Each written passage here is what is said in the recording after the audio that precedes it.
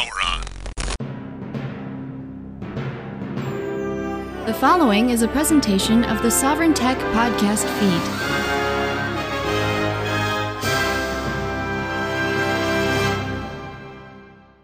It's TIE Fighter Renegades, a Star Wars podcast. It is TIE Fighter Renegades, and it is also a bit of a late night. We're we're rocking this. Well, fuck, it's almost 10. So, but of course, you can tell from that great laugh that I am not alone. I am being joined by my TIE Fighter Renegades co-host, that being Robin Freebeard. Man. Oh, yeah. Yeah, and have we got we're not going to go with the usual format because we're just going to get right into this. We're going to talk about the entirety of Star Wars Obi-Wan Kenobi. The miniseries, maybe series, might be a season 2 coming. Yeah. Have you heard anything on that? I just rumors that season 2 is not outside the realm of possibility. Yeah, well, I would say the way they set it up, it's not outside of the realm of possibility Right. either. Yeah. And if they continue in that vein, then where they left it, I'm okay with that, actually. Sure.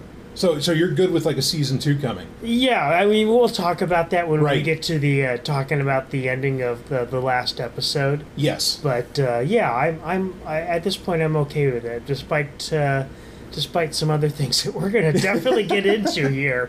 Yeah. All right, well, and anyway, it is important to call it Star Wars Obi-Wan Kenobi, because if we just said Star Wars Obi-Wan, that's something totally different. Of course, that's an Xbox game, an original Xbox game. Oh, yeah. Which was supposed to be like Jedi Knight 4.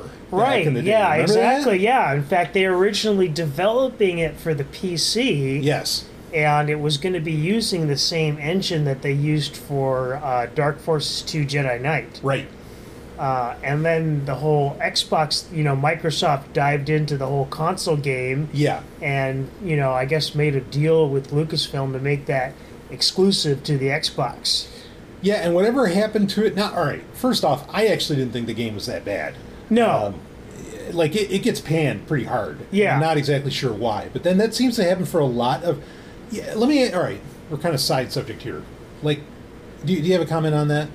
Well, I think the game can be a little tedious at times. Yes. I think the biggest problem for me is it seems pretty obvious that this was originally intended to be a PC game, and I'm not really sure that the controls on the Xbox translate as well as a mouse and keyboard would have. Yeah, absolutely. I mean, to me, like, I really, because it's a full story. Yeah. And I really enjoyed it. There are great game movies you can find on YouTube or whatever of the gameplay, and I think it's absolutely worth a watch, even though it's not canon anymore. Right. But, let me ask you this quick about Star Wars games, because I wonder, there are so many games from that era, other than maybe Racer.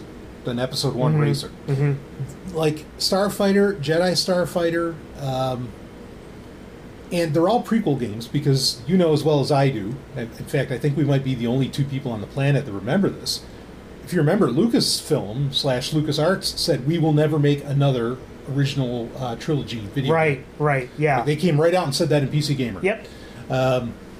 And that was like code and rule at the time. Of course, that changed. In fact, it didn't take long for it to change because we got Battlefront and Battlefront 2. Right. So I was going to say, thankfully, they changed their mind. Yes, because those games, especially on PS2, were phenomenal. But I often wonder if there was just like a silent protest by game critics in the late 90s, early aughts, that they didn't like the prequels because a lot of Star Wars fans didn't, right. And I get that. Right. And they just wanted to bash the prequels in whatever way they could, and this was in their purview. Because go ahead. They heavily panned the Phantom Menace game too, which was actually pretty damn good for PlayStation. Yeah. In fact, I loved it. It had the music video for it. Yeah, that's kind of funny because that one did come out on PC, and I didn't think that was a very good PC game, but I thought it was an excellent console game. Well, you see that. Yeah, great point. And this is funny because I think today we always think the PC game is the best. That wasn't always true at the time. Like Battle for Naboo, in my opinion, one of the best Star Wars games ever made. Battle for Naboo was infinitely better on the N64 than it was on PC. Shouldn't have been that way. Yeah. In fact, most of the time, N64 games that came out or Star Wars N64 games would also get a PC release, and the PC version would be leaps and bounds better. Shadows of the Empire, Rogue Squadron, right? You know, but Battle for Naboo wasn't the case. Go ahead. The really annoying part for me back then was they came out with these the first game on PC, for example, Starfighter. Yeah. And pod racing, but the sequels like Jedi Starfighter and Racer Revenge were console exclusives. Yeah. And it was like, what the hell? These were games that were the first games were actually great on the PC, and then you make them the sequels console exclusive. Yeah. I mean, to this day, I still have not played Racer Revenge. Well, you got my PS2 now, man. I know. You rock it. But yeah, I know what you mean. It's a weird thing. But I mean, because here's the thing. Like, I think Jedi Starfighter is a fucking awesome game. And actually, Starfighter, the first one, on Xbox, they came out with a special edition for Xbox only. Right. Was dynamite. Like, the extra missions were really, really cool. There's a lot of games from that era, including Bounty Hunter. That was a console exclusive. Yeah. And they're bringing these games back on PS4 and some of them on the Switch. Yeah, Spider's But here again, they're not doing any ports to the PC. And I'm racking my brain as to why. Yeah, why not? That is a great question. So, because a perfect example are the Rogue Squadron games. Like, the first one was arguably the weakest link. Whereas the two sequels were the best games in the series, and they were console exclusive. Yeah, I mean, 2 and 3. I mean, if someone made an argument that Rogue Squadron 2 is the greatest Star Wars game ever made, you're not going to get much of an argument from me. I would debate it, but not that heavily. I would just be like, I understand where you're coming from. Yeah, exactly. That's exactly my point. I mean, of course, I would say, no, sorry, TIE Fighter is the greatest game ever made. But, and just flat out, it's just the greatest game ever made. Star Wars is not. But yeah, like you said, I wouldn't disagree with them, or I'd see where they're coming from. So, but let me ask you, and I agree, it is odd that none of this is coming to PC. Especially with Aspyr doing such great work on ports. I don't understand why not go the distance. Right. I do think that Rogue Squadron Trilogy Collection, I think that's something coming. Like, I think there's plenty of hints. Yeah. And Aspyr is actually doing insane money with these ports. Right, yeah. If they put a Rogue Squadron Trilogy game, like on the Switch, for example, I'd buy that in a hot minute. Yep. Yeah, absolutely. Which, quick announcement, by the way, Blade Runner Enhanced Edition finally came out. It just came out Thursday. I checked it out for about 10 minutes, and it's pretty amazing. Oh, did you? Okay. Yeah. I've read some reports online that there's some bugs. I'm sure there are, but that's why I only did 10 minutes. Yeah. Because, like this, so speaking of Aspyr, they released Knights of the Old Republic 2. Right. On Switch. You can't finish it. Right, you can't finish the game. There is a game-breaking bug. Right. In it, and Aspyr knows about it, and they put out some kind of what I guess would equate to a hot fix, to put it in Microsoft terms. But they finally patched it. There was some workaround. I don't think they've patched it yet. And, no. And kind of somewhat disturbingly, like, there was one guy that was just relentless on Twitter about it, that kind of put their feet to the fire, and it was only because of this guy like hounding them online that they even admitted that the problem existed. Yeah. I mean, this is the thing. Honestly, unless Nintendo is like putting out a game, and even they aren't perfect, I expect, like, I don't rush to Ninja Turtles being the exception. I don't rush to play a game, like, at least not certainly not for the long haul. Right. I'll wait. I might buy it day one just to make a statement, but I'll wait 3-4 months before I get more. There are games far and few between where I'll buy a game day one as a statement. Right. Blade Runner is one of those. But go ahead. I haven't bought it yet, just because the stuff I was seeing online is that somebody was describing it as like a hot mess of a remake or adaptation or whatever you want to call it. Sure. So I am, but by nature I am what's called a patient gamer. Yeah. I'll wait till they patch it or it goes on sale. Right. Well, I mean, I hear you on that. Most games I'll wait like that. Again, there's very few where I like. So Knights of the Old Republic 2. I'm waiting.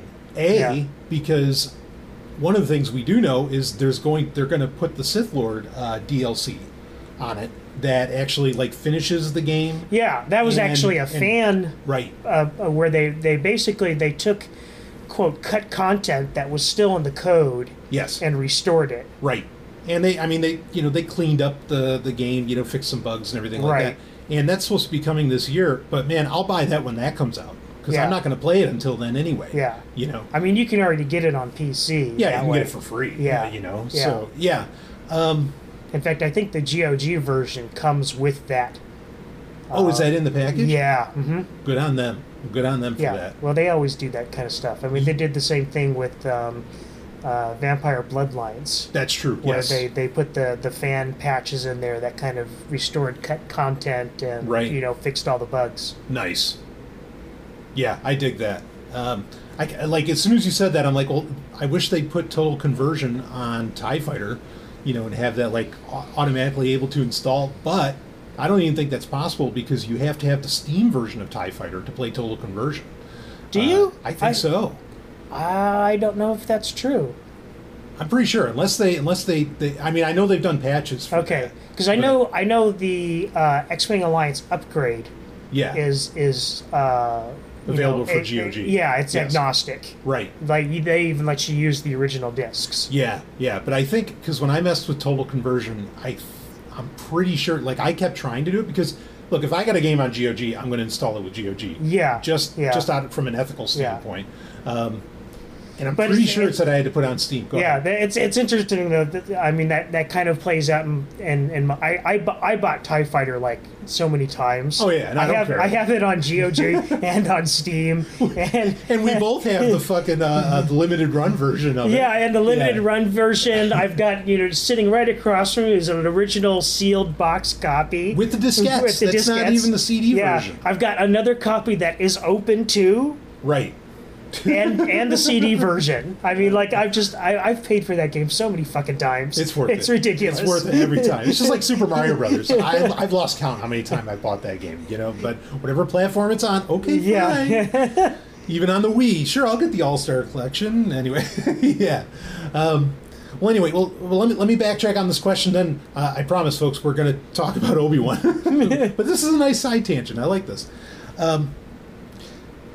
I mean, what do you think of my theory that the reason games like Jedi Starfighter and some others, like a lot of prequel games, the reason they got trashed by the gaming press was simply because they were prequel games? Do you think that's possible? Oh, absolutely. Yeah.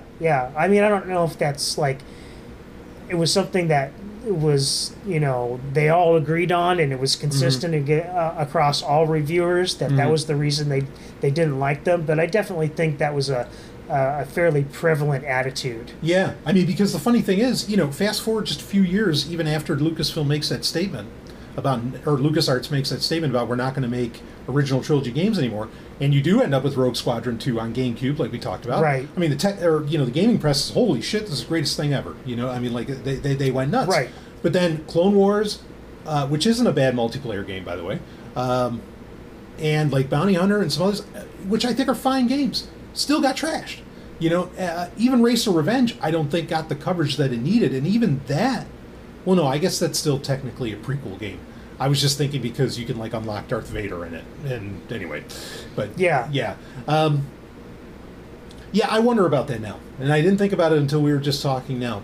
But those games get a bad rap they don't deserve. I mean, actually, Jedi Starfighter should get a ton of credit because you're playing Adi Gallia through most of it. Mm-hmm. That's phenomenal. That like have a Star Wars game with a female lead. Right. Like, think of what else does. I'm having a hard time thinking of another. The Star Wars Lethal Alliance on the PSP and DS. Yes, right. Which those were Battlefront games, weren't they? No, they were single player. Okay. It's interesting because, like, especially on the DS version, it looks very much like the same kind of vein as Obi-Wan and Jedi Knight. Oh, okay. Where it's like a third-person, perspective, shooter. Mm-hmm. but still rare, right? Yeah, I yeah. mean that it's a female-led game, Right, especially right. through most of it. Yeah, and then you have Battlefront 2. Yep. Well, that I don't. That is female. I mean, I would love that game if it wasn't such a fucking bait and switch. I was gonna say, like, yeah, we do have a female lead, but she's definitely not in control. Some idiot writer is in control. Yeah, yeah. Good point. I mean, and you do have like a top female character in Rebel Assault 2, but you never. Rebel Assault 2, but you're never really playing her. Right. She's just like your co-pilot at all times. Also, just a phenomenal game. But anyway. Yeah, that's interesting. I hadn't thought about that until now. They could still do. I mean, I honestly like I think one of the biggest missed opportunities was them not making like a Star Wars Rebels Rebels video game. Because Sure. they made a Clone Wars game based Right. off the animated Clone Wars. They made a few. Yeah. Yeah. God, man, I'd love to see a game where you got to play like Hera Syndulla. Oh, that'd be awesome. Or even like jetpack around as Sabine. Yeah, right. I'd be totally on board with that. Yeah, just a game where you could play all the different characters. Yeah, in the and series. using that show's like animation style would have been phenomenal. Right. But unfortunately, EA was in charge of everything Star Wars video games at the time. So. Yeah, and they suck. Yeah. So Well, until recently. Well, I mean, Fallen Order's great. Yeah, I was going to say, I got to give them credit to Fallen Order. yeah.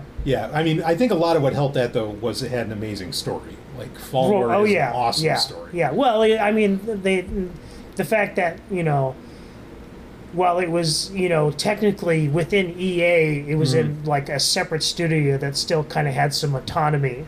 Right. Yeah. Well, I think that actually makes for a great segue because I feel like Obi-Wan Kenobi, the show, very much played off. I mean, almost as, in some ways, a direct sequel to Fallen Order. Yeah. I mean, how do you feel about that? Yeah. No, it's definitely in the same time period. Yeah. I know some people have complained actually that Second Sister from Fallen Order, her story arc is like very similar to Reva's. I guess I can kind of see that. Sort of, yeah. If anything, God, isn't that sad that the character from Fallen Order was like way more sympathetic Yes. than Reva. Yes. Yeah, that is something. There is a statement there. Yeah. Yeah. Well, I mean, because you do get, like, this is the first time, I think, in live action we've seen Purge Troopers. Those are right out of Fallen Order. Yeah, there's a rumor going around too that the actor that plays Cal Kestis is going to be in a live action series at some point. Bring him on for season 2 Yeah. of Obi-Wan. Right. I'd be right there. Yeah.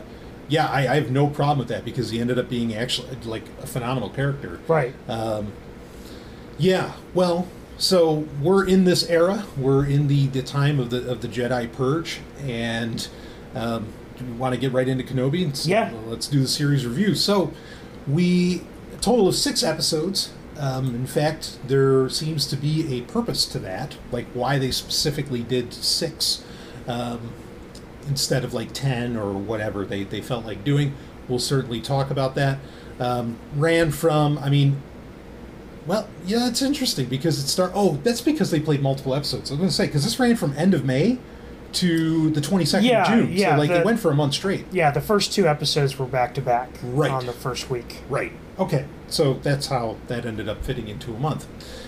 This is something that has been in production, has arguably, and we talked about this in the last TIE Fighter Renegades, which I definitely recommend people go back and listen to that, had a troubled production history for varying reasons. Yeah. Entire production teams getting fired, writing teams getting fired, right? I think it was mostly just the writing. The writing team. They basically, I wouldn't say they were fired. Is that they hired writers and they wrote something that they ended up deciding to rewrite and hire different writers. Right. And not only that, but it's also something that was originally supposed to be a movie, as we understand it. Yeah. Maybe even a trilogy. This is going way back to Yes. like the beginning of Lucasfilm or Disney taking over Lucasfilm. Yes. Right. But Lucas, The same- or Disney was wanting to do it. Yeah, as well. no, that's what I'm saying. Is Yeah. this, like in the original, like when Disney took over and bought Lucasfilm, you know, one of the things that they were talking about early on, you know, internally, was a Boba Fett movie Yep. and an Obi-Wan movie. Right, which now have both been turned into television shows. Pretty much, yeah. After a fashion. I mean, I Right. imagine the Boba Fett movie, I think, would have taken place before A New Hope. I have good reason to believe that the Boba Fett movie would have been a live-action adaptation of the game 1313, which never came out. Oh, right. Because Kathleen Kennedy, back at the time, somebody asked her a pointed question about whether or not they were going to do anything with that particular property, and she said, yes, we have plans for that. And I think, honestly, from what I've heard about the story of 1313, I think it would have made an excellent, you know, movie or television show. Yeah. I mean, because story was really at the heart of that thing. Yeah, All we ever yeah. got was that, like, quick trailer. Yeah. And just to be clear, this would have been the story of about, like, you know, Boba Fett as, like, a young man Right. becoming, you know, the character. best that he yeah, is. right, Yeah. exactly. Yeah. Similar, like, I mean, we were also going to have a Darth Maul game that there is actually Oh, footage yeah, of. that looks amazing. I know. I would have loved to have had Yeah, that. And yeah. I'm sure that also would have played well into a lot of what we're talking about here. But Right, yeah. regardless, I mean, that could yeah. have connected really well with, like I said, kind of like a Rebels era game or something like that. Yeah, absolutely. I mean, I'd love to see what state any of these games are in.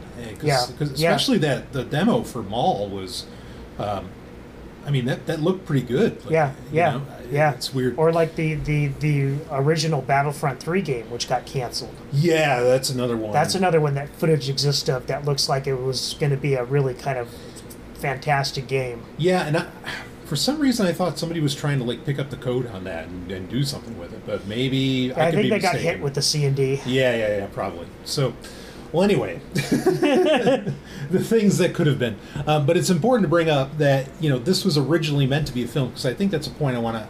In fact, let's open it up. Let's open up the conversation with that. Do you think 6 episodes, you know, we've watched the entire series, do you think this would have been better as a movie? Absolutely. Yes. I mean, as soon as we finished watching the last episode, I said, you know, they really stuck the takeoff and the landing on this series. Yes. And everything else in between is kind of a mess. Yes. I think we could probably turn off the microphone right now. That's the review. That's the review. It's like, yeah, they takeoff was great. They stuck the landing, but the flight was turbulent as fuck. Right. Like, I mean, it was just, it was a mess. You know, I mean, oxygen masks coming down, people panicking. It was terrible. It's the worst flight you could imagine. So, but the landing, everybody's fine. Yeah. You know? Yeah. And in fact, the landing was so good. It's like, yeah, let's do season 2. Right, yeah, exactly. Yeah, I was like, you know, in the middle of this, and going, I don't know where this is going, but it's Right. not going anywhere good. Right. And by the end of it, you're just like, okay, I want some more. Which is funny, you know, because, like, just side note, I feel that, like, season 1 of Discovery, of Star Trek Discovery, I feel the exact opposite. They fucked up the takeoff, the landing was shit, the flight in the middle was, oh, that's interesting. Yeah. But then everything crashed and burned. Right, So this is a right. show with the opposite problem. Yeah. And we're certainly going to talk about that. Of course, we did already review, what did we review up to? Episode 1, 2, 3, and 4? I think so, yeah. And then we kind of did a mini review on Patreon content. For the Wednesday Q&A, we did a mini review of episode 5. Right. And so we have not talked about 6 at all in this. Do you want to... Well, I mean, I think we've really given our feeling about, like, how the series went sort of overall. I guess let's talk about the good stuff first. Okay. And let's talk about episode 6, which did end up, you know, like... I would say is the best episode of the series. Oh, sure. Yeah, absolutely. Like by a long shot. Yeah. The only one that would come close would be episode 1, maybe 2. Yeah. But yeah, episode 6 is just, I mean, that's the money shot right there. Yeah. Yeah. So I guess if you want to get into it, like, what was so winning? How did the landing just do that damn good? How about this? What's your favorite scene from episode 6 of Obi-Wan Kenobi? Oh, man. You can do 2 or 3. It's fine. Well, I mean, the easy choice, of course, is the Obi-Wan Vader fight. I mean, yeah, in episode 6, not the one in episode 3. Yeah, or 4, whatever. There's a particular line. Do you want me to say it? Yeah, sure, go for it. Yeah, I mean, Spoiler like, alerts, yeah. When Darth Vader's, well, it starts out with, there's like a pause in the fight, and Obi-Wan has scored a major hit on Darth Vader. Yep. And opens his helmet up. You can see, his face. Yep. I mean, it's a tin can, and you can see the tube. Yeah, and you can hear Hayden Christensen's voice intermixed with James Earl Jones, which was genius. Which is kind of similar to what they did in, the season 2 finale of Rebels. Yep. With the Ahsoka Vader fight, which I think they like explicitly cribbed from that. Yes. And in fact, I've heard a lot of people kind of comment on that, and they're saying, well, we don't mind that it was done in Obi-Wan as well, because honestly, most people have never seen Rebels, and they're not wrong. Right. Like, I get where they're coming from. Right. And I think more people needed to, like, experience that moment. I've even said in the past that, that moment it kind of flipped a switch in my head where I finally understood that Darth Vader and Anakin Skywalker are the same person. Right. Because there were always just kind of, to me, like a hard divide between the two. Yes. But, yeah, this does a similar thing. There's a line, where Obi-Wan basically kind of, breaks down and says, "I'm sorry, Anakin, for everything." Yeah. And then Vader says, I'm not your failure, Obi-Wan. You didn't kill Anakin Skywalker. I did. Yeah. And he says it with a smile on his face. Yeah. And that is just the coup de grace of the entire series. It's phenomenal. It's a moment like that. It's one of the few from this entire show that I think needs to exist in Star Wars. Yes. For a few reasons. One of them is it finally, like now when you see in A New Hope when Obi-Wan says, Vader like killed your father, says that to Luke. Now you get why he says that. And right. Now it's not just a certain point of view anymore. Right. Yeah. Now it's like no. This it's is what not. Vader said. It's not Obi-Wan being a dick or trying to cover up, what happened. Right. And I think the other there's two other beautiful moments that happen within this. One of them is within Return of the Jedi, which you had brought up the other day, but also when. Now, like I was thinking about this last night as I was falling asleep, as we do, we just think about Star Wars as we're laying down.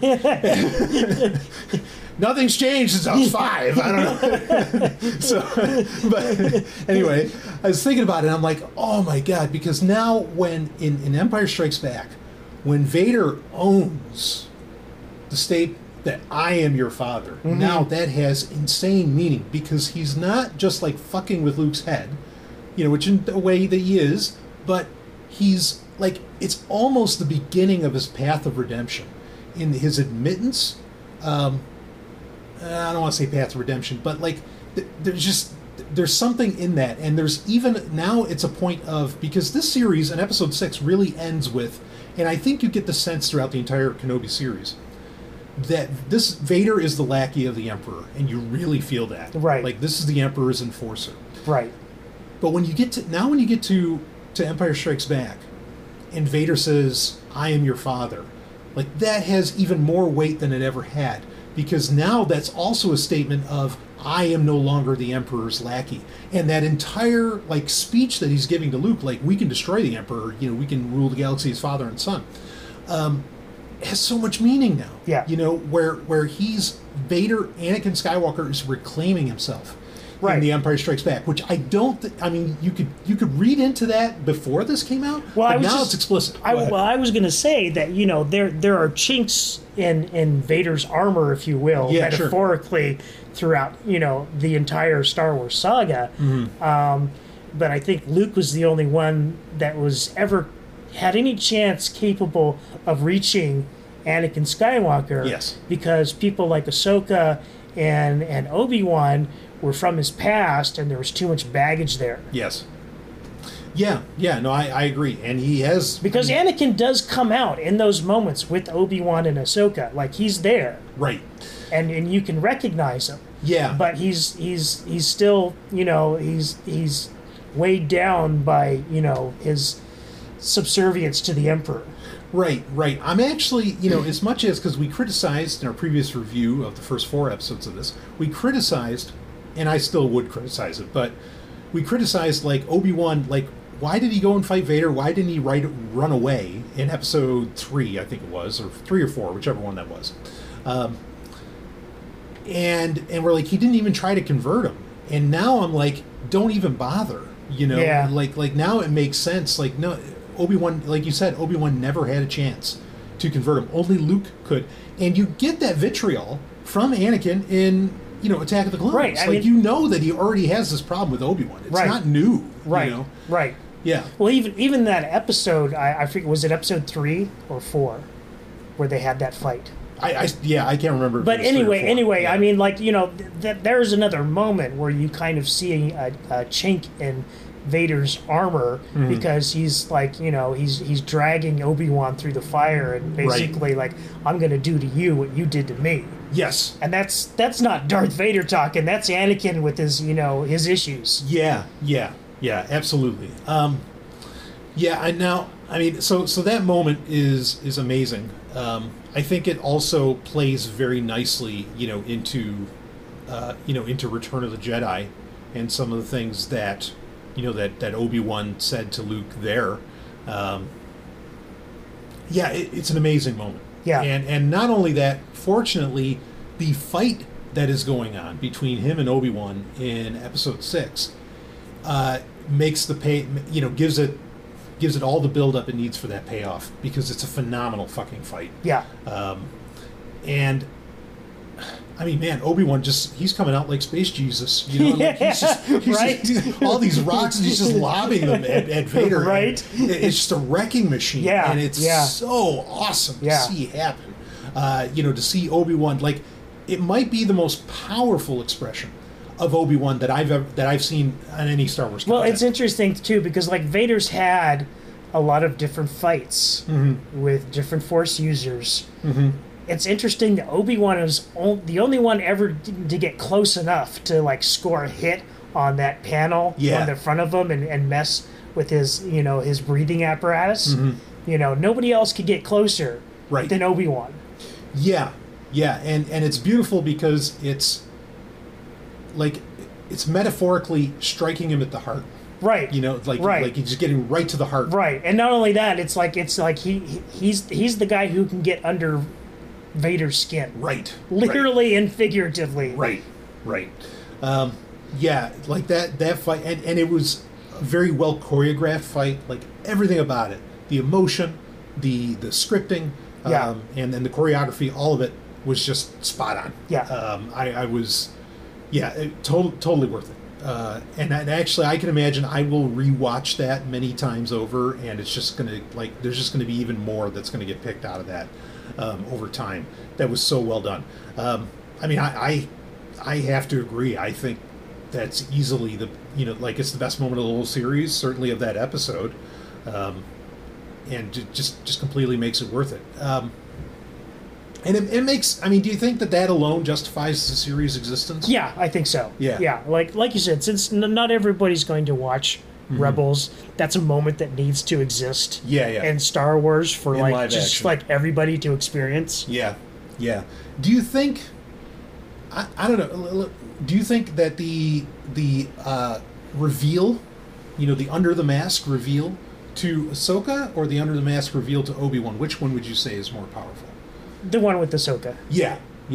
I agree with that. Yeah. And I'm not saying that just because it was the first one to do it. It's oddly enough, I have a stronger connection to Anakin Skywalker via Matt Latner's performance than I do Hayden Christensen. Yes. Nothing against Hayden Christensen. I'm not a hater. Nope, me neither. But I really feel like that performance and that representation of the character really kind of fully fleshed it out and had a lot more to say about who Anakin Skywalker was. Yes. Well, let's get it. I mean, then I want to kind of sidetrack into a criticism here of the series overall, because so you and I have said this before on TIE Fighter Renegades, that really to us, and again, no shade being thrown at Hayden Christensen. I mean, certainly not for especially not for me. Like Jumper, Virgin Territory. I mean, I can go down the list of movies that this guy has made. I love them. I think they're great. So I genuinely think he's a damn good actor. Yeah. but Matt Lanner is Anakin Skywalker. Yeah, right. Yeah, yeah. That's life, folks. Yeah. So, that said, that opinion could have changed more. As great as Hayden Christensen did throughout what we got of him in this, I was disappointed. We needed more Hayden Christensen. Like, they made such a big deal about him coming back. Yeah. And that's something I don't think they paid off. That's something I don't think they delivered on. I would have loved a lot more. I mean, even if it was just more like I mean, because it was awesome. I think it was episode 2 of the series where you get that very quick, flash. That in the was areas. Brilliant. Oh yeah, it gave us chills. Yeah. Yeah. Yeah. And more of that Right. even would have been great. Right. So I feel like we got so In fact, little of Hayden Christensen. Go ahead. I think the moment that we have so much trouble with in the later episodes where the first fight between Obi-Wan and Vader happened, I think it would have made a lot more sense if we got a sense of how haunted Obi-Wan was. Yes. Yeah. Even if he was just like dealing with like visions of Anakin or something. Right. Because like you do get that sense that it's in that episode he's almost like a moth being drawn to flame. Right. Like the logical part of you is telling him just run the fuck away. Like you're not ready to deal with this. Yes. But at the same time, it's very clear from the moment that he learned that Anakin Skywalker was alive and he was Darth Vader from Reva, that he was, deeply disturbed by this and still haunted by what happened at the Clone Wars. Yeah, agreed. Well, speaking of people that played Anakin, I guess, so we agree there should have been more Hayden Christensen. Now, I thought, so in episode 6, we actually got a lot of Luke, or a fair amount of Luke. Yeah. And the actor that they had playing him, with the bowl cut hair, I really thought they made him look like Jake Lloyd. From a distance, it looked like Jake Lloyd. Yeah. Even the garb they had him wearing. Yeah. And I don't have a problem with that, I mean, for all we know, those are hand-me-downs from... Fuck, they could have been. The kid was the same size. Right. I mean, again, I have no issue with this. I actually thought that was pretty nice. And I thought Luke, what we got of Luke fit and worked. Yeah. I have no complaints about what they did with that character. Yep. I still think it's dumb. We did find out, okay, how did Luke get that T-16 toy? There was no reason to do that horse shit, but whatever. Yeah, that's small pickings. Right. That's a minor criticism. Right. I mean, we do get explanation essentially now of when Luke says in A New Hope, I think my uncle knows him. Talking about Ben Kenobi. Yeah. Now we know where he would get that idea because they right. talk to each other Exactly. on the Lars farm. Yep. So that's okay. That works for me. I thought actually it was awesome that in episode 6 we got Beru, because we got Owen, Uncle Owen, earlier in the show. In fact, he was the highlight. I thought he continued to be fantastic in episode 6. But then Beru came in, and she just kicks ass. Oh, yeah, she's names. a badass, It was phenomenal. Yeah, right? I was like, man, don't touch her blue milk. Right. You're in fucking trouble. That was so cool. I mean, instantly she's taking charge and, and it makes sense, too, because, she kind of, even in A New Hope, she kind of dresses Owen down for the way that he treated Luke's, dreams and aspirations. Yeah, exactly. He's just not a farmer, Owen. Yeah, right. And I thought that was treated incredibly well. It felt really good to see action happening on the Lars farm. Mm-hmm. Not only that, now this is something that for me also paints, this is stuff I'm thinking about when I go to bed, it also paints when Luke and, Obi-Wan in A New Hope show up at the Lars farm after the stormtroopers have clearly been there and their bodies are there burning. Yeah. They put up a fight. Yeah. That didn't go down right. easy. And there's probably, they might have dragged them off, but there's probably some dead stormtroopers.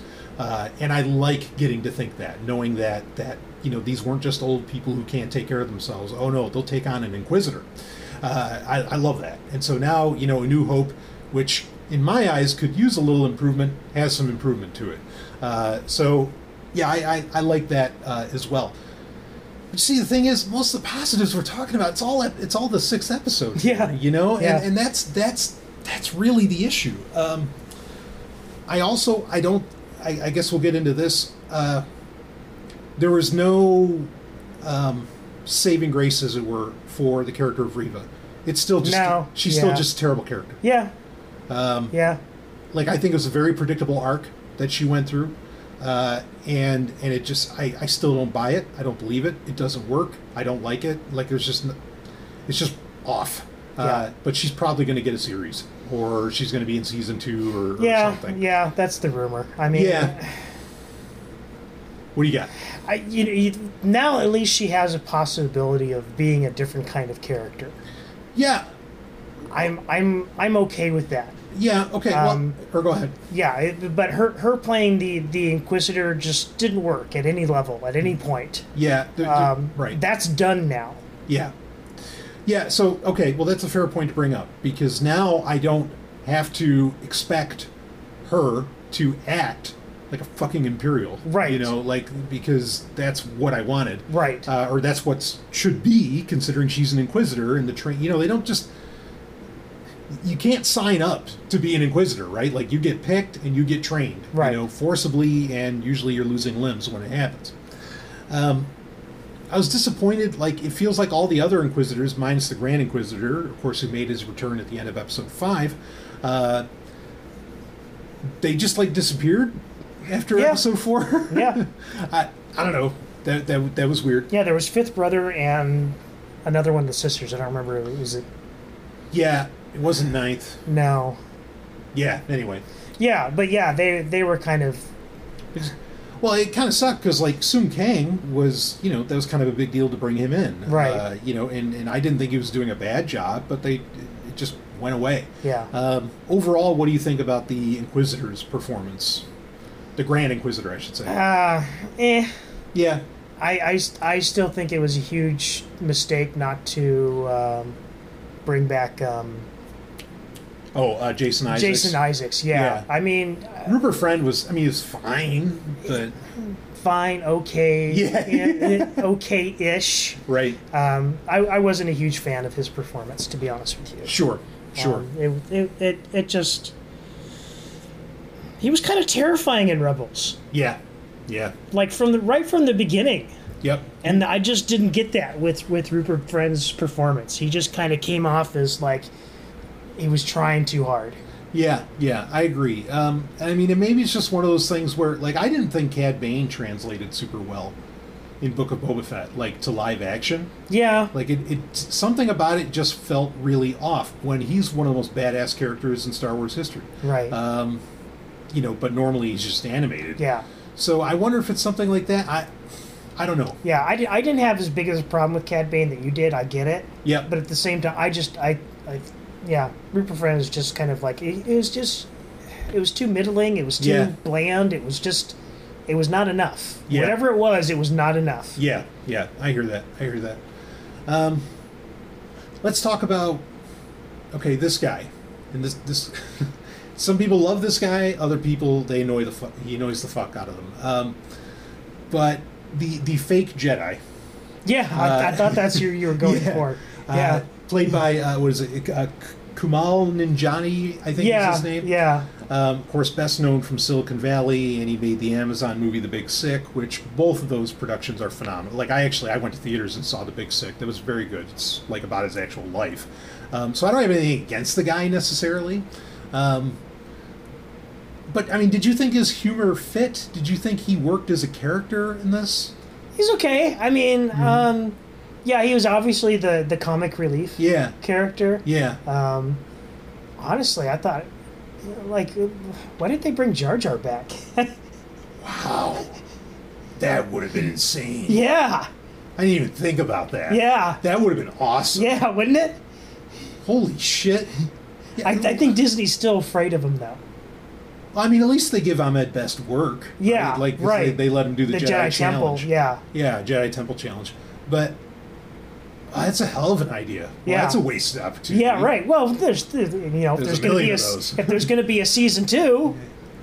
I'm on board with this. Yeah. He certainly deserves better than fucking Duck Wendig did to him. Yeah. I know. That was so bad. That was just mean spirited. Yeah, it was sad. And clearly Disney is real. I think they're, especially since they made this damn show, they're realizing their mistake of being disrespectful to the sequels or the prequels. The prequels, yeah. Is not a good idea. Right. And I'm glad they seem to be learning that lesson. I mean, I want them to move on from like, kind of marquee characters, but at the same time, well, let's be respectful where it's deserved. Mm-hmm.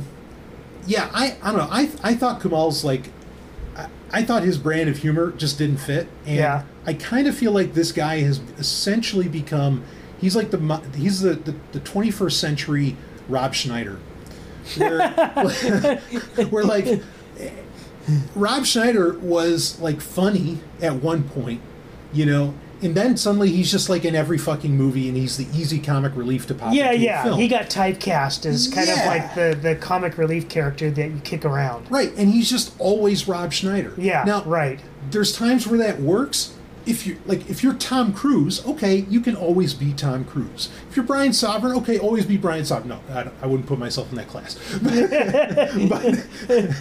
but he's just not that. Kamal's not that kind of guy. Like, and it just doesn't. I don't know. It felt very out of place to me. It felt out of place especially with the severity of what's going on. I didn't dig it. I mean, and this is the problem. I had the same problem in Last Jedi. I thought the humor. I mean, what Carrie Fisher did landed, but most of the other humor did not fit well because it felt like Marvel humor. But anyway, go ahead. Yeah. What do you got? No, that's a good point. I mean, like, I don't think that he was that egregious. Yeah, sure. I can understand what you're saying. I guess I wasn't paying attention as much to that character. Yeah. So it didn't bother me. Yeah. No, I hear that. Did you ever watch Silicon Valley? No, I did not. Yeah, see, and that might be the difference. Because when you watch that guy for years on there, and he's just always playing the same person, right? I think that's part of what throws you out. Yeah. Because I mean, I have the same issue with Forrest Whitaker. Right. He's always Forrest Whitaker. Yeah. Except for he's in Star Wars, and then finally he's not Forrest Whitaker anymore. Right. But then, honestly, I wish he was Forrest Whitaker. Like, we just didn't need that. But all right, whatever.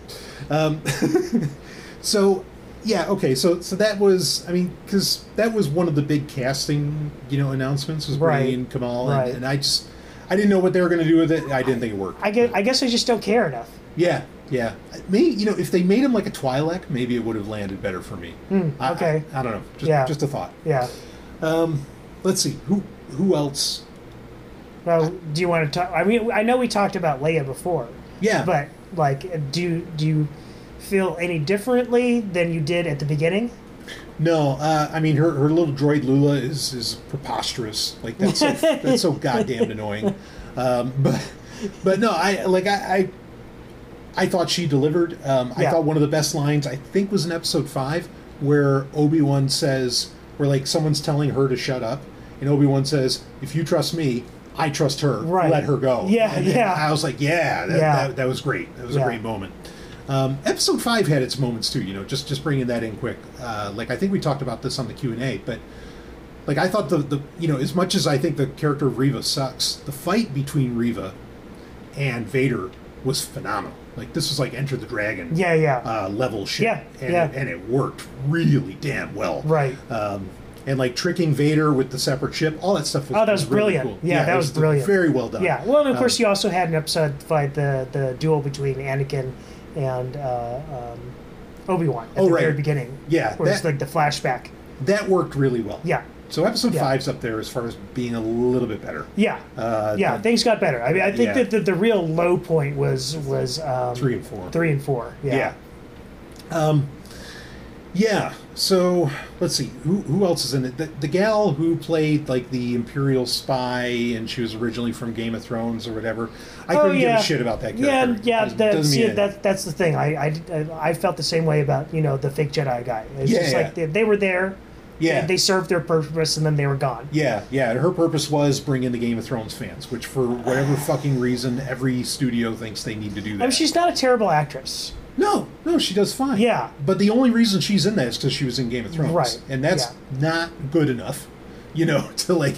I mean, because that's so funny. That's like somehow saying that, well, Star Wars needs Game of Thrones. Like, yeah, no, jackass. I think I would feel differently if if she literally hadn't been a disposable character. Yes. That they threw away. Yeah, they killed her. Yeah, she is disposable. I don't know if they're going to make any big whoop out of like Leia's, because she gives Leia her holster, Right. which maybe, I mean, I can think of artwork where she's wearing like a brown holster with her white suit. Yeah. like You see that in the Leia comics. Yes, yeah. exactly. Maybe like in Return of the Jedi, that might be her holster. I don't know if they're going to make that kind of claim, but that just felt a little forced. Like, It did. I just don't see where like, oh, this holster means everything to me. And I also, again, it just smacks, and this is kind of the old EU in me. Like walking around with a holster, even if it's holding a droid, which if that's not a marketing ploy, I don't know what is. But walking around with a holster on Alderaan just feels anathema.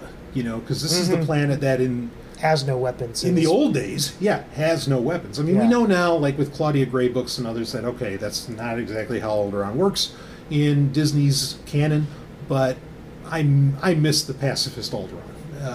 And I don't know. I get it where it's saying that, all right, this character is not like the other Alderaanians, but you don't need to do that. We already know she's not like the other Alderaanians because she's a fucking descendant of somebody from Naboo. Right. So you don't have to tell us this.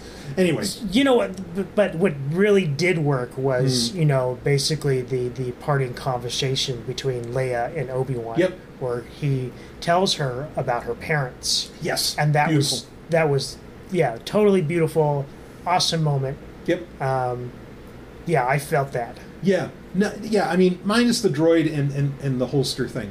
I thought the actress was, did her job. Yeah.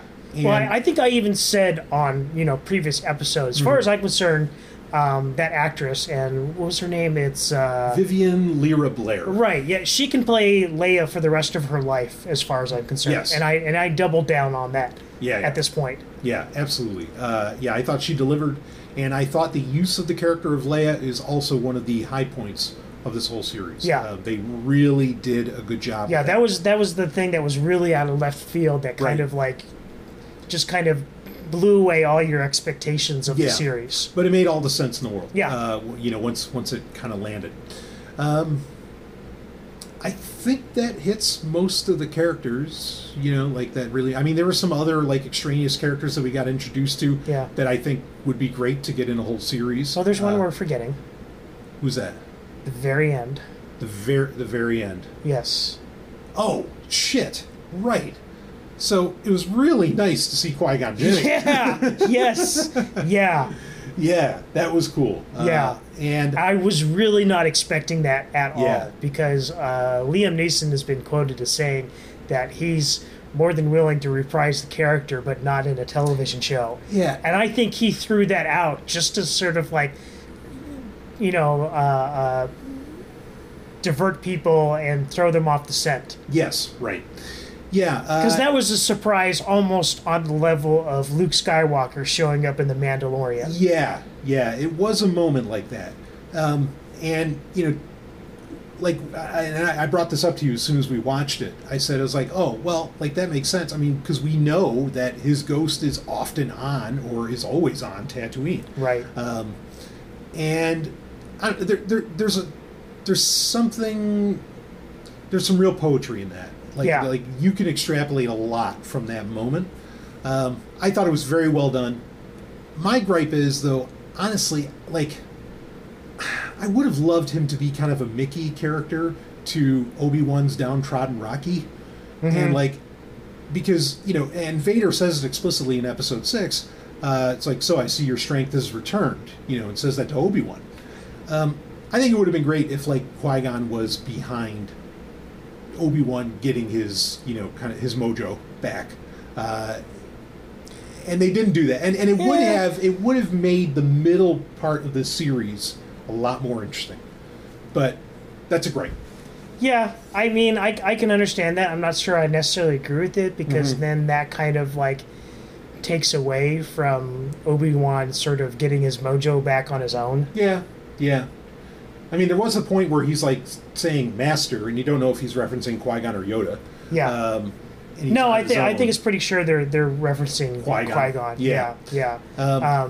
Go ahead. And this is what I was referring to at the beginning of the episode here is like if they do decide to do a season 2 and they go in this direction Right. with like you said having kind of the bringing back the master and student relationship between Obi-Wan and Qui-Gon, I'm all for that. Give me more. Yeah. Still though, I'll admit, and I'm with you, and I'd love that. I still think like Episode 3, as in Revenge of the Sith, seems to suggest that Obi-Wan's going to start talking to to Qui-Gon, because like Yoda says at the end of the movie, it's like Master Qui-Gon's returned, Right. and I'm going to teach you how to talk to him. What happened? Like, did he never learn? I kind of want to know what happened there. Well, I mean, no, This is I 10 think, years after. I know, and I think he's been trying the whole time. That's weird. Because, I mean, see, I hear you, and I'm sure there's a way to logically justify it.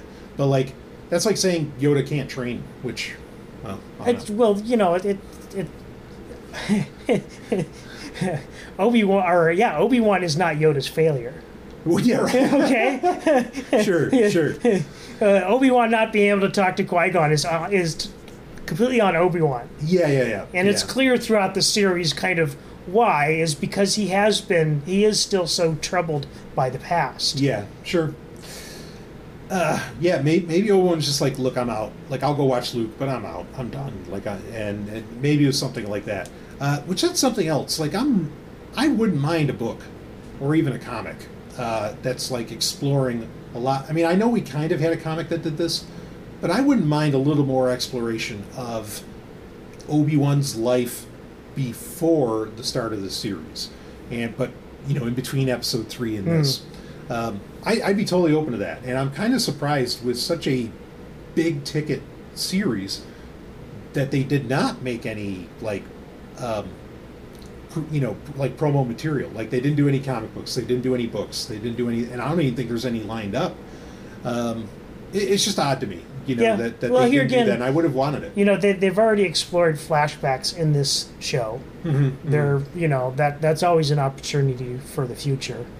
That's true. I mean, just like, because, when Rebels came out, A New Dawn came out before the series even started. Yeah. And I like that book I a lot. love that book. Yeah. That's another one that got critically panned, and I don't get it. No, right. And and that is like honestly one of the most adult Star Wars novels out there. Yeah. No, I and agree it's with you. better for it. Yes. No, I agree with you. And yeah, I find it odd that they didn't try to do that with this. I don't know what they're thinking is there, but it doesn't matter. Because if I was expecting logic out of Disney, we'd be here for a while. Yeah. Well, So anyway. apparently that's too much of a ask in Hollywood in general. No, the Twinkies will survive before I will when that day comes. That's Mighty Big Twinkie. I was just going to say that. You took the words right out of my mouth. That's a big Twinkie. Anyway, so, okay. Let's talk about the music for a minute. Episode 6, the music kind of came in. Yeah, finally. Finally. Yeah. In fact, they even brought in, cues from one of my favorite pieces of original trilogy music, which was the... Was that the asteroid field? Yeah. I love that piece so Yeah. much, and they used it to perfect effect in this episode. Yes. Yeah, that was something else I really loved. Like, the amount of... You got some time on the Star Destroyer again, on the bridge. Yeah. Like that was cool to Yeah. have that and have a Star Destroyer actually in action. Right. Which they were probably brand spanking new at that That's point. something that was just consistently good throughout this entire series was the set design. Yes. Like the way they brought the Inquisitor base to life was perfect. It looked exactly like it did in, Fallen Order. Yeah, and I thought Vader's throne room was cool. Yeah. Do you feel it smelled? Do you feel like... Did it feel to you kind of small time, though? Like, for example, okay, when... It's episode 5, when they're about to rush this... It's not a rebel base, but it might as well be. There's only, like, maybe 20 stormtroopers? Yeah. And you got a Star Destroyer up there. Yeah. Don't you think you'd be bringing down, I don't know, a couple hundred?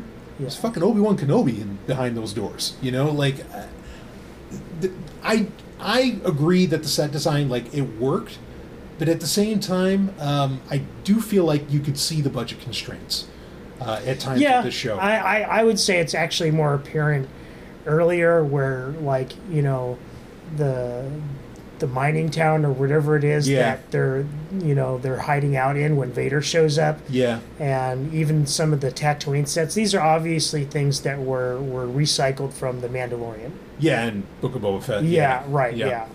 Which is, I mean, hey, smart money, that's fine. Right, but, yeah. you know. I don't have a problem with it. Yeah.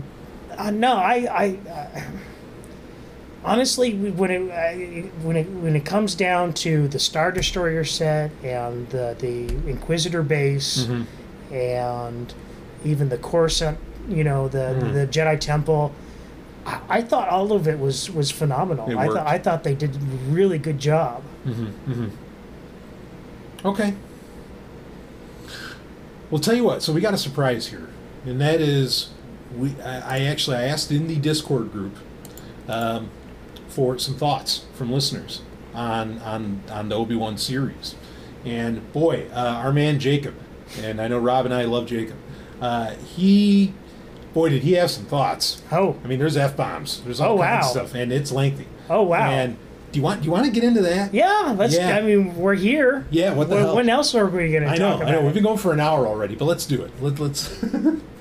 So again, this is from the Patreon only. So you got to be a Sovereign Tech patron to get access to this Discord. And here he goes. He says, "Woo, where do I begin? This was a bigger disappointment than the Book of Boba Fett." Ouch. Yeah, I mean, that's a hell of a statement. Yeah. I don't know that I disagree with him, but yeah. let's read on. Okay. Of course, that's because they managed to sneak in an episode and a half of The Mandalorian in Book of Boba Fett. Yes, they did. Yeah, well, I said it before. Oddly enough, the best moments in the Book of Boba Fett were the ones where Boba Fett wasn't in it. Right. He says, nevertheless, I have issues with Obi-Wan. From a technical standpoint, I wasn't a fan of the direction. And despite the trailers, this really looked like a TV show. Now, stop on that. I don't know that he means like Deborah Chow's directing or just the direction of like the course of the show. What did you think of Deborah Chow's directing overall? She basically directed every episode, I think. Yeah, I mean, this was her series. This is her baby, yeah. Yeah. You know, obviously, you know, the middle of the entire series fell well below that, you know, fantastic episode she did in The Mandalorian. Yeah. Which to date is still one of the best episodes of The Mandalorian. Agreed. Yeah. But here again, like she really stuck the takeoff and landing, and I will stand by that. Yeah. Yep. I'm with you. Okay, so we'll keep going. Let's see. From a technical standpoint, I wasn't a fan of the direction, and despite the trailers, this really looked like a TV show. I can handle that with The Mandalorian because it was the first. It's a better story, and it's more tied to the TV-based Filoniverse anyway. But when I see Obi-Wan and Vader, I need that shit to be cinematic. This just didn't cut it. What do you say to that? Paragraph break, right? Yeah, if we're talking about the first Vader Obi-Wan fight, yeah, for sure. That felt totally TV. Yeah. That was a complete failure. Yeah. Everything about that, the music, the action, everything was wrong about that fight. The middle fight. That's what I'm going to call it from now on, the middle fight. Yeah. It's funny enough that, you describe it in terms it looked like, the more I think of it is like, it looked like a new BSG set. Yeah, right. And those are, just some of the worst production values ever. No. I mean, they just are. You go from the most expensive show ever made to something that Sci-Fi Channel's producing. Give me a fucking break. Anyway, sorry. Okay. All right, so moving on. Yeah, long-time listeners know that whenever I want to get a rise out of Brian, I just mention that. Oh, fucking A. Yeah. You can never, there is no compliment to be made if you compare something to new Battlestar Galactica. All right, moving on. Sorry, I wrestled Brian's jimmies a little there. It's getting late, goddammit. All right, I confirm. Jacob continues, I could forgive the technical failings, however, if it wasn't for so much of the other stuff. I don't mind that Leia was a major character, but I don't think the actress was quite up to the task. Sorry, I don't agree. All right, well, there you go. And I mean, we've already made our case on that, so Yeah. we'll read on. Maybe it's just the fact that she's supposed to be 10, but looks like she's 7? It's interesting. I didn't think about that. But No. That's interesting. Yeah, I could see that, yeah, where she maybe looks younger than a 10-year-old, but, you know, age is a funny thing, especially in your kid. Like, Yeah. show me a kid who looks like they're the age they are. Yeah, I wouldn't have minded if she was a bit older, and in fact, it would have been really cool. Now, I know she doesn't meet Holdo until she's Amilyn Holdo. I know she doesn't meet her until she's like a teenager yeah. in Claudia Gray's books. Yeah. But that would have been cool to have the two of them. Yeah. You know, kicking ass. Anyway. But see, this is the thing we forget. Like, how old is she in A New Hope? Isn't she like 6? Or no, she 19. becomes a senator at 16, so she's 19 in that. Yeah. Yeah. Okay, but she became a senator at 16. Anyway, yeah, right. If that's still canon, I don't know. Let's see. He says, I don't blame her, and she was a decent performer, but I think they should have cast someone older. Okay. Well, I mean, that's a different critique. I mean, I get that to a certain degree. Mm-hmm. Honestly, if, you know, I was the casting director and, you know, you're probably going to have, you know, a bunch of different, you know, young actresses. Yeah. There probably was one that was older, but honestly, you know, with the performance that she gave, I would go with the actor that gave the better performance than the one that looked closer to the age that you were trying to, you know, match it up to. Yeah. I mean, thinking about it a little bit, I guess if I were to have any improvement, it wouldn't necessarily that she'd be older. I think it would have been interesting if they cast somebody who looked a little more like Padme, but I don't know. Anyway, that's inconsequential. All right, so reading on. But Leia was just a minor annoyance compared to ... Do I even need to say it? Yeah, we all know it's Reva.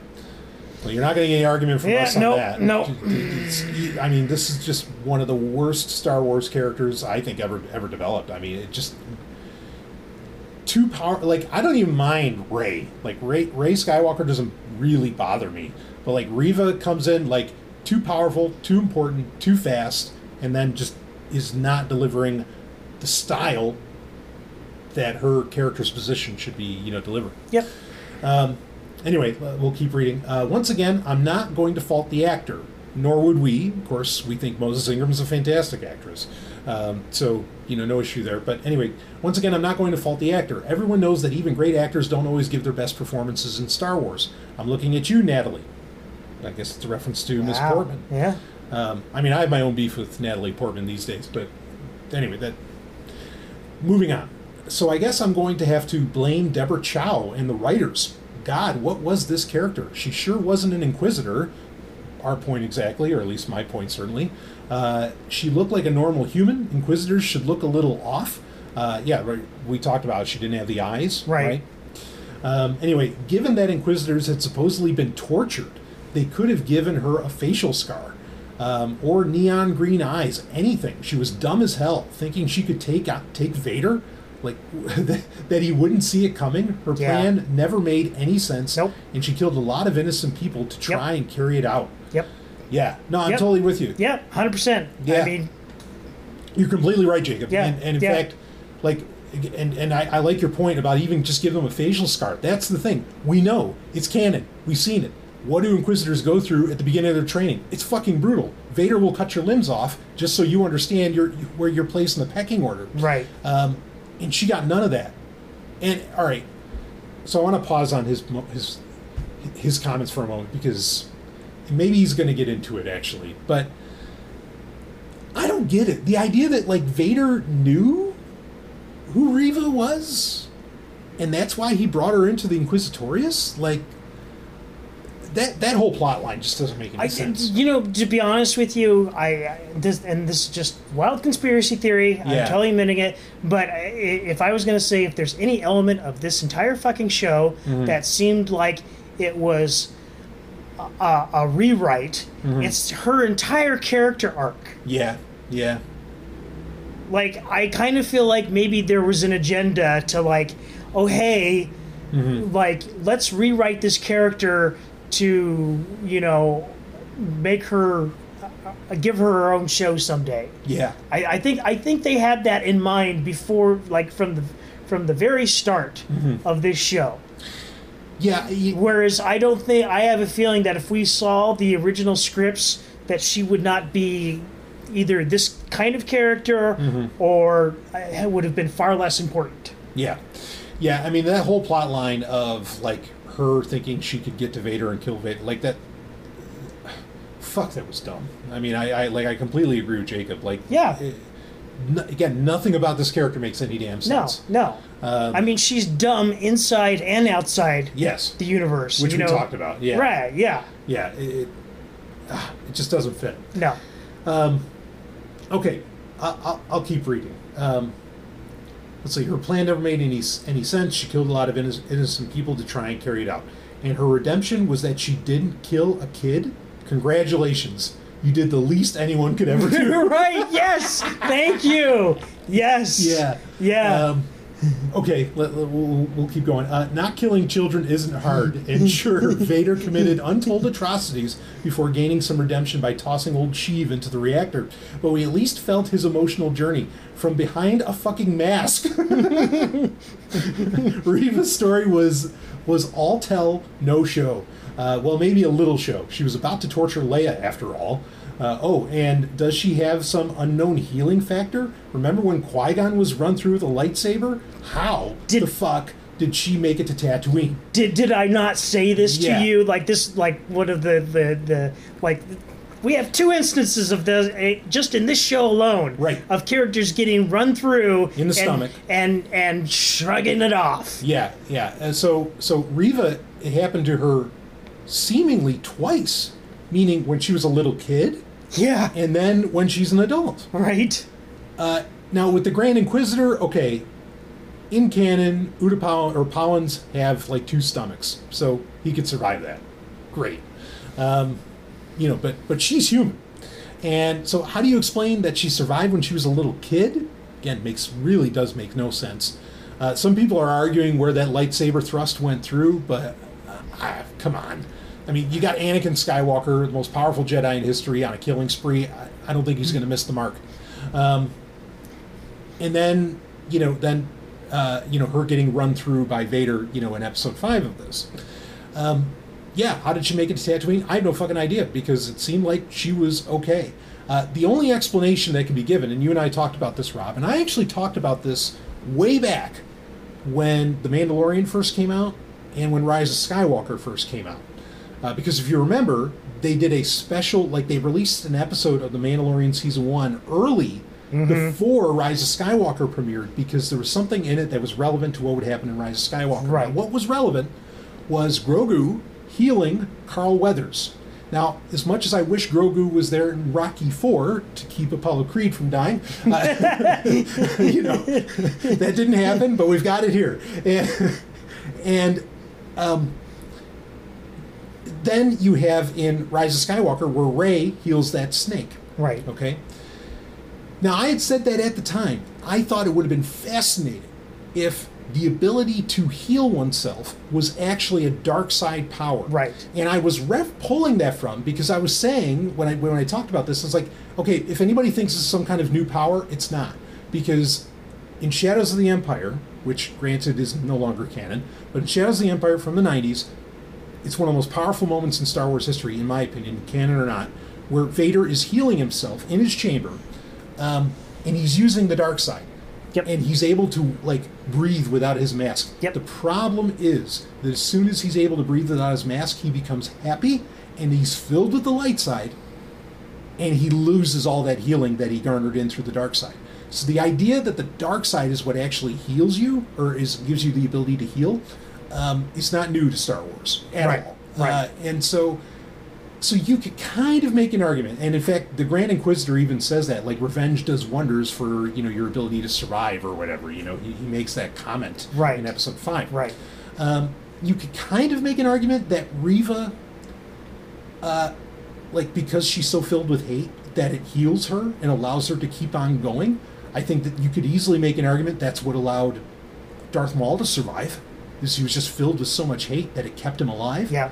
And I think it can explain why didn't Qui-Gon survive, a gash to the stomach. Right. And that's because he's actually the good guy. Yeah. Well, I have a very specific theory about this, too, that I've been thinking about for a while. And Rey even mentions it in The Rise of Skywalker, where I think after she heals the snake, she even mentions that she used some of her own life force or essence to heal the snake. And I think it is specifically a dark side power because it is a misuse of the living force. And that you have to take in order to either give to someone else or to give to yourself. Right. Yeah, I mean, and I think it ultimately speaks to, fuck the fact that Palpatine was in Episode 9, but, or was in Rise of Skywalker, but, his ability to transfer, his consciousness, to transfer himself to another body. That is clearly a Sith power, especially when you read the novel. And that might be part of this, that transference. Because you're right, Rey calls it a transference in Rise of Skywalker. Right. Yeah.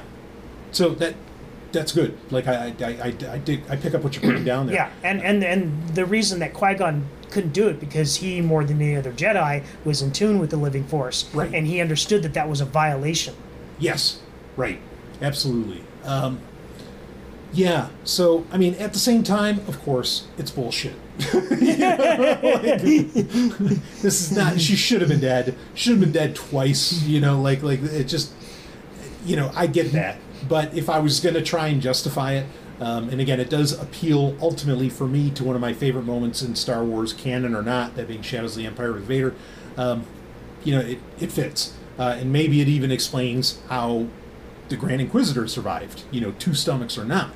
So, interesting. I like that. And what I really like about that, it reminds me of, just quick, and then we'll keep reading, because I know we're going forever here. It reminds me of powerful lessons in an episode of Star Trek the original series, that being The Enemy Within. So episode 5 of season 1, where Kirk gets split into 2. And there's a good Kirk and an evil Kirk. But you find out it's not that simple. There's actually parts of the evil Kirk that are very endearing and that are what allow him to actually be the greatest captain in history. Right. And this plays into that, I think. That, okay, yeah, we think of the dark side as evil, but actually there's elements within the dark side that, could have kept Apollo Creed alive in Rocky IV, but it didn't. But go ahead. That's interesting too, because Sure. at the end of the episode, when Obi-Wan is saying goodbye to Leia and telling her about Anakin and about Padme, one of the virtues that he mentions about Anakin was he was passionate, and that is a Sith virtue. Well said. Yeah. Yeah. So I think we're thinking far more into it than anybody who wrote this shit. But at least we can explain it or try, give something. Yeah, right on. That's interesting. Okay. So anyway, Jacob, we're with you. We're just tossing out, some theories on how this could have worked. So shall we read on? Yeah. He says, so there's much more I could say about Reva, but I'll leave it at that. And I hear you. We could complain about that character all day long. Now, what did I like? Plenty. Ewan fucking brought it and was unsurprisingly the best thing about the show. The show has his name, so he better be, right?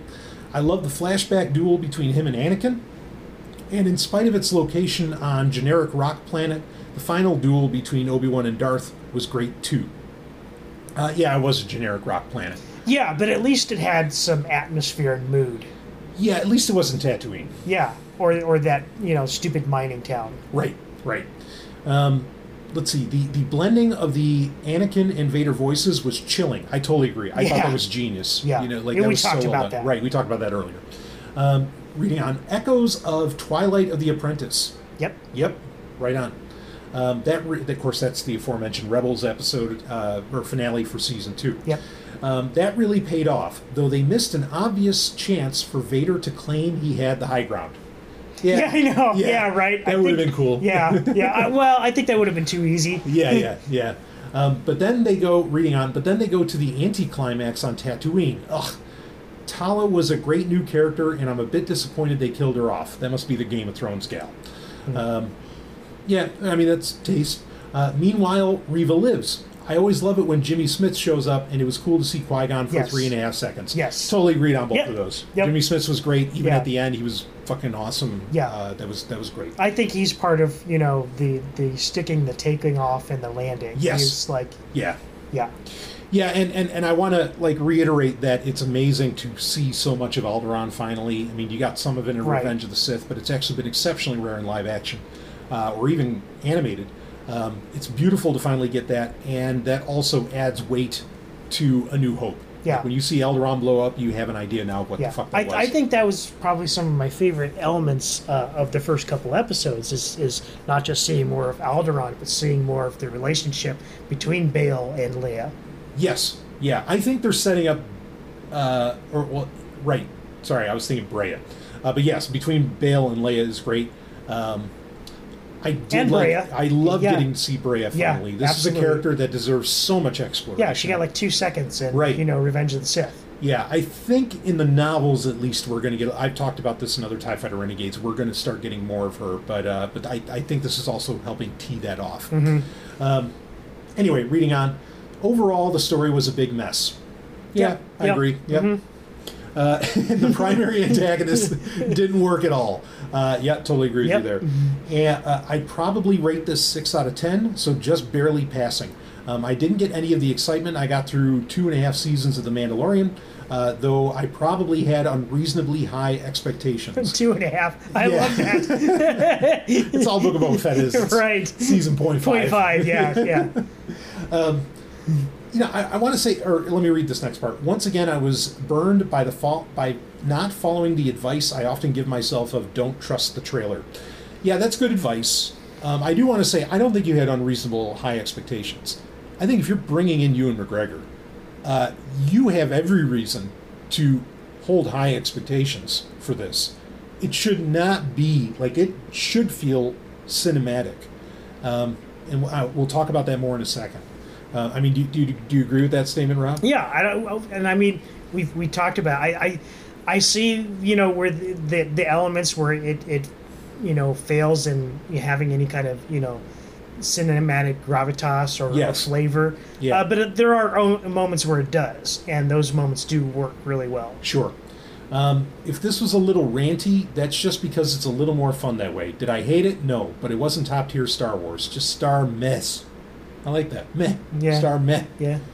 I don't know. Does that work? Maybe I'm forcing it. But man, there it is, the last dig. No, no, Jacob, overall, I agree with you, in many ways, other than maybe the Leia thing. Well, we said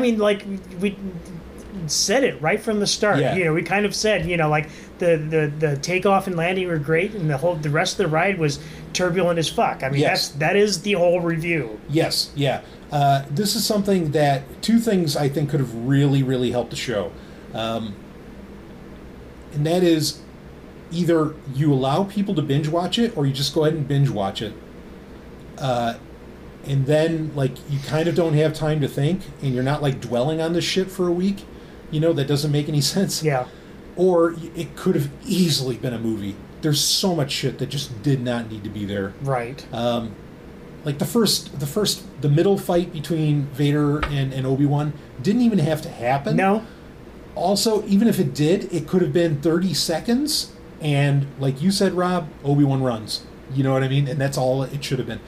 There's really no good reason for this to be a 6-episode miniseries, in my opinion. And that's might be its big, to me, other than Reva, its biggest flaw is it's stretched out, pacing's off at times, and there's just stuff that's just dumb to fill it in. I got to tell you, if I were to rewatch this series, I might actually skip episodes 3 and 4. Yeah, and I wonder what that would feel like. I bet it'd feel pretty natural. Yeah. Well, so I want to. This leads to kind of what I think will be more of the last, or kind of the phasing out of the conversation, because we were given a hint, and we talked about this on the Patreon Q&A that we did. We were given a hint to the idea that There's 6 episodes of this, and each one is correlative to moments, things, cues that happen in the episodes 1 through 6 of the Skywalker saga. Right. That being from Phantom Menace to Return of the Jedi. Right. And once you hear that, you do see it, and you do get it, and some of it's more blatant than others. Mm-hmm. Honestly, and I didn't hear that until episode 5, until after episode 5, Screen Right. Crush pointed it out. Right. And then when episode 6 rolled around and we watched that, as great as as so much of that was, it annoyed me. Yeah. How much of that was Return of the Jedi. Yeah, Like yeah. right down to Reva showing up on Tatooine in the beginning of the episode, wearing a dark fucking cloak, just like Luke returning to Tatooine in Return of the Jedi. I said to you, verbatim that, I kind of wish I hadn't have noticed that until after I finished the entire series. Yeah. I need to research this more because I want to hear what's even the good argument for doing this. Because again, now I don't like it. I didn't even like it when like Obi-Wan's tricking the fucking stormtroopers in episode 4 of all things. Yeah. Which again, it's that Right. that rhyme, Right. that poetry. Yeah. I think that's it. I think Tricking with the noise. I think that's it. I think they're trying too hard to make it like, George would do it. Yeah, but that's so like. It's still. I hear you. That's a why, but it still leaves me with like a bigger why. Like.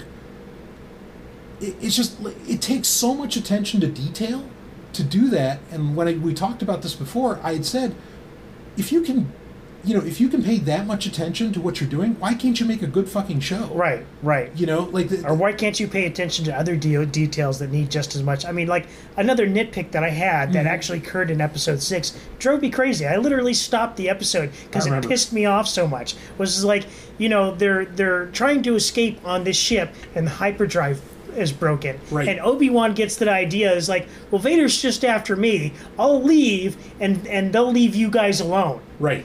And then he takes off in his shuttle, and the Star Destroyer, goes and chases Obi-Wan, and they get away. Fine. Yeah. And then at the very end of the episode, Obi-Wan takes off in this shuttle and goes into hyperspace. Right. And I'm like, what the fuck? If this thing had a working hyperdrive, why didn't they just cannibalize it and use it on the ship just to get away? Period. Exactly. It made no God. sense. It pissed because you know what I was thinking when Vader and Obi-Wan landed on the planet?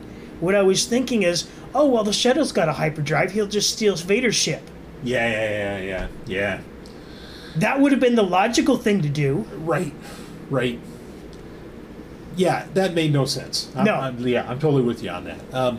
Speaking of shuttles, like that's another that was another thing where it's rhyming with Return of the Jedi, where like Vader's like prepare my shuttle, and it's it's a Lambda class, which was nice to finally see those. I was starting to wonder if Disney's like afraid of using that design because they keep using the pyramid shuttle design. Yeah. Be it in Rogue One or the sequel trilogy or whatever. Well, even in this series with that's what I mean. Inquisitor, yeah. I was wondering, like, what do you guys have something against Lambda shuttles? Like, I thought they were actually pretty badass. Like, the Emperor's is fucking impenetrable. But, you know what? Go ahead. I just thought of this right now. Like, the Inquisitors have their own TIE fighters with hyperdrives. Right. Why didn't we see any? Yeah. Well, see, this is where I think Jacob's on that, like, the budget. Yeah. The budget got in the way. Yeah. Yeah. So.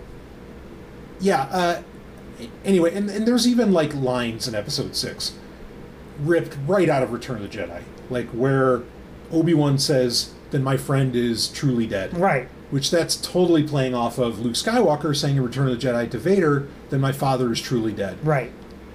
And I get it.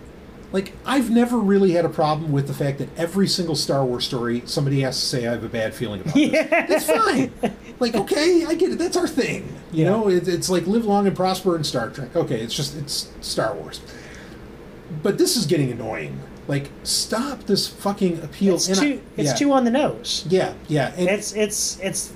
I mean, I know you haven't watched it, but it's the reason I fucking hate Lower Decks. Oh, with Star Trek, Yeah, it is just way too on the nose. Yeah, it's yeah. kind of, like, hey, you remember that time in next gen when we did this? Nudge, nudge, wink, wink. Know what I mean? Know what I mean? Yeah, exactly. Yeah, well, and it also feels like, and you can read actual scientific research on this, like full research papers about how music today, like, does music all sound the same today? Actually, yes, it does. And that's on purpose. It's all following a formula. Right, exactly. And it is meant for, the music is literally meant for it to sound like a hit that you knew previously.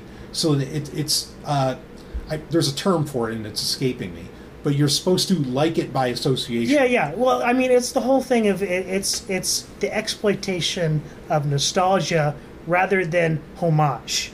Which Right. Homage is fine. Right. You do Homage it, is tribute. Yes, Yeah. exactly. Yeah. Where this is, like I said, it's exploitation. It's the exploitation of nostalgia. Right. Yeah, and so I feel like Disney's doing that. We're like, okay, we'll put in the familiar beats. So to the dum-dums, it feels like Star Wars. Like, yeah, this is Star Wars. And the only people who are going to notice are the smart marks, like you and me. And we're going to complain about it, but then, they're going to get our, to some degree, they're going to get our money either way, so they don't care if they piss us off. Right. And that's kind of the weird cycle of this whole thing. Well, they didn't get any money from me on this one. No, they didn't get a dime from me either. I mean, basically, the only money they get from me now is I buy every one of their books on Audible, and that's it. Yeah. With a credit. Yeah, I keep trying to tell you don't have to do that. I know, but I keep doing it. And actually, that new, what is it, Shadow of the Sith or something? The new book that's with Luke and Lando actually sounds amazing. I can't wait for that. Okay. I saw that pop up on my Audible thing because I've been listening to Audible on my way to work and from work, and I'm just honestly like I saw that and I was like, oh, another one. Okay, I'm like, yeah, I don't know, but I feel like we got kind of set up for this with, like, because we from Battlefront 2 we knew that Luke and Lando did some business. Yeah, they were traveling around, and I wanted to know more about that. Yeah. But apparently this is, like, they're going to get into some Sith shit with this, and I'm excited for it. But okay, well, anyway, that's besides the point. Yeah. I mean, I think the sequel trilogy kind of like diminished the Sith. But yeah, see, I don't. I agree, and then at the same time, I don't, because, like, all they got to do is explain it to me. Like, I love the idea of the Sith Eternal, but explain it to me. Like give me the big picture. Yeah. But anyway, I hear you on that. Well, we'll see, and we'll certainly do a review on TIE Fighter Renegades. Yeah. Well, I mean, it's just that I with the comics and the novels, I think they've messed it up. It's too much. That's one thing. It's not just that it's too much, but it's a lot of it's just it's getting into the territory that some of the EU books had problems with. They're just garbage. I think like honestly, the whole High Republic stuff, it just kind of like ruined my taste for Star Wars books and comics. Yeah. And the shit that they pulled off with the Vader comic where Vader goes to Exegol. Yeah. I hated that so much. Yeah. I hear your arguments on that. And at some point maybe we will deep dive more. Because I don't know, like the Crimson Reign series that they're doing right now, I'm really digging. But I get you. There's a lot of points where they've faltered really hard. And it's more misses than hits at this point. And the High Republic is... There's elements that I think are awesome, but then there's so much that's just, like, wrong. And it's just, to me, fundamentally just flawed. Yeah. Well, anyway. Obi-Wan Kenobi. So yeah, I don't dig this thing that they did, like, where they were mimicking, like, beats from the prequel trilogy and the original trilogy. I don't think it's even a good idea. I don't understand what the point was. It's not artistic. It's not, like, clever. It's just annoying, in my opinion. Yeah, I mean, I get the sense that there's somebody over there at Lucasfilm who thinks they're clever. Yeah, right. Like, I mean, are they thinking that? Well, you destroy a city and then you build on top of it. Like Jerusalem has been rebuilt 20 times. Is that what they're thinking? That they can just keep doing that? Anyway, I don't understand. Regardless, here again, I think it's an element of like somebody in Lucasfilm thinks they're clever and they're like, well, I'll show them that we can do a Star Wars 2. Look at this. Yeah, right. Yeah. Like I'm one of the cool kids too. I can do it. Yeah. I think you're right, and it's not a good direction because, like, Star Wars has always borrowed from the best in entertainment. Outright steals, often enough. Yeah. I mean, how much of Book of Boba Fett was Lawrence of Arabia and Man Who Would Be King? All right. I mean, right down to the Egyptian hieroglyphs, frankly. But there's... When Star Wars starts stealing from itself... That's dumb. It's so dumb. That doesn't... It's a copy of a copy of a copy of a copy. Yeah, right. There's degradation. Yeah. At a certain point. We know this, okay? Yeah. I don't know that we've cloned people, but we have an idea how that works. And this is just... I mean, it's like... It's so funny. It's like a meta Clone Wars. Yeah. Well, I mean, it's one of the reasons why, bringing the Emperor back in Rise of Skywalker was such utter fucking shit. Yeah. Because they were just copying off of Dark Empire. Yeah. Oh, yeah. I mean, not even in a good way. Right. Yeah, I've been claiming that for a long time. Yeah. Like, Tom Veach should have gotten a huge paycheck because they took that whole cloth. Well, anyway, so all that said, Obi-Wan. Jacob gave it a 6 out of 10. Out of 10, what are you going to give it? Yeah, I think that's fair. You're going to give it a 6? Yeah, 6.5. I'm not ready to give it a 7. Yeah. If we cut out episodes 3 and 4, I could probably give it a 7. Yeah. But those 2 episodes are just so fucking terrible. Yeah. That it brings the whole thing down. Yeah. I'm with you. At the same time, it's not so bad that it's like ruined my excitement for future Star Wars projects. Right. I'm still intensely looking forward to Andor later this year. Same. Yeah, and Bad Batch Season 2. There's lots of great stuff to get excited about, I think. Or what could be great, anyway. I think I'm going to go with 6 out of 10, too, because the character of Reva is just so horrible. She's 2 points off automatically. Yeah. And then take a point off for episode 3 and 4. I mean, and that's... There you go, 6. That's a 6. Yep. And even that, I feel like I'm being a little bit generous. I will say, though, nothing's going to... Like, I think you could get past the episode 3 and 4 problem if you were able to binge watch it. Yeah. And this is the problem with serialized television.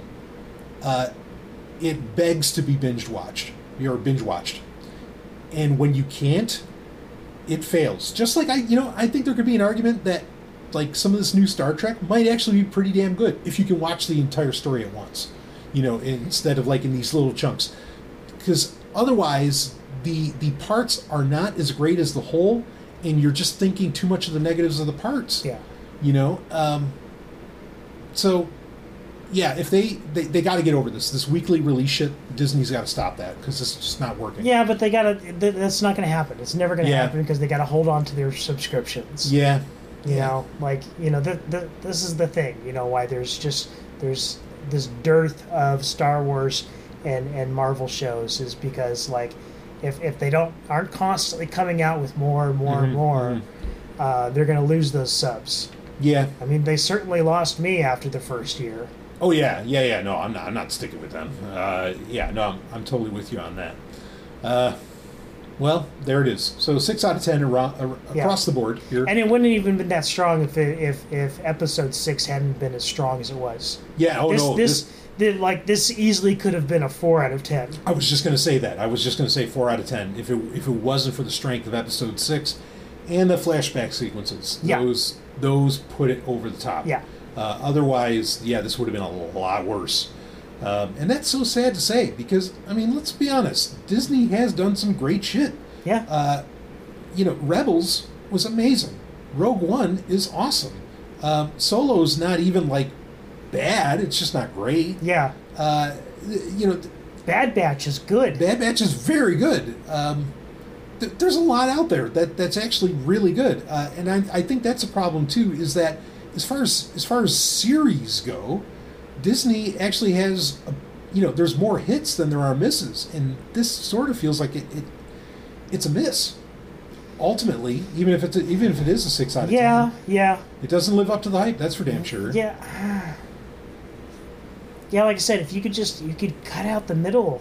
If you turned this into a movie and just used the elements from the first 2 and the last 2 episodes, it would have been great. Yep, I agree. It really would have been great. I would love to see a fan edit of this. It'll come. And to cut it down to a 2-hour affair. Yeah. Do the same with Book of Boba Fett, actually. Like that might help things along. Yeah. Oh, well, I mean, we've talked about this, but I think they could just re-edit that and rearrange all of the put all the flashbacks in one episode. Yeah, exactly. Yeah. Right. Yeah. Agreed. All right. Well, anyway, it's almost. I think a pumpkin is turning into a carriage right now. And somebody has lost their slipper. It is getting late. So I think we can wrap this baby up. But like we said, there's still exciting or stuff to be excited about to come out. And we will be covering it as it does. Rob, always great to, we're right here in the museum, in your museum, and always a pleasure. Actually, I just look over there, there's the Tantive V4. Amazing. I'm surprised we didn't see that show up. Did we? No. Okay. All right. Well, anyway. But I mean, it was around, because we saw it in episode 3. Yes, exactly. Yeah, it's amazing. The Tantive V4 made it all the way to Rise of Skywalker. Yeah, actually. Yeah. Pretty incredible. Right. So, hopefully we'll make it that long. So we'll wrap this one up, and we'll see all of you on the other side.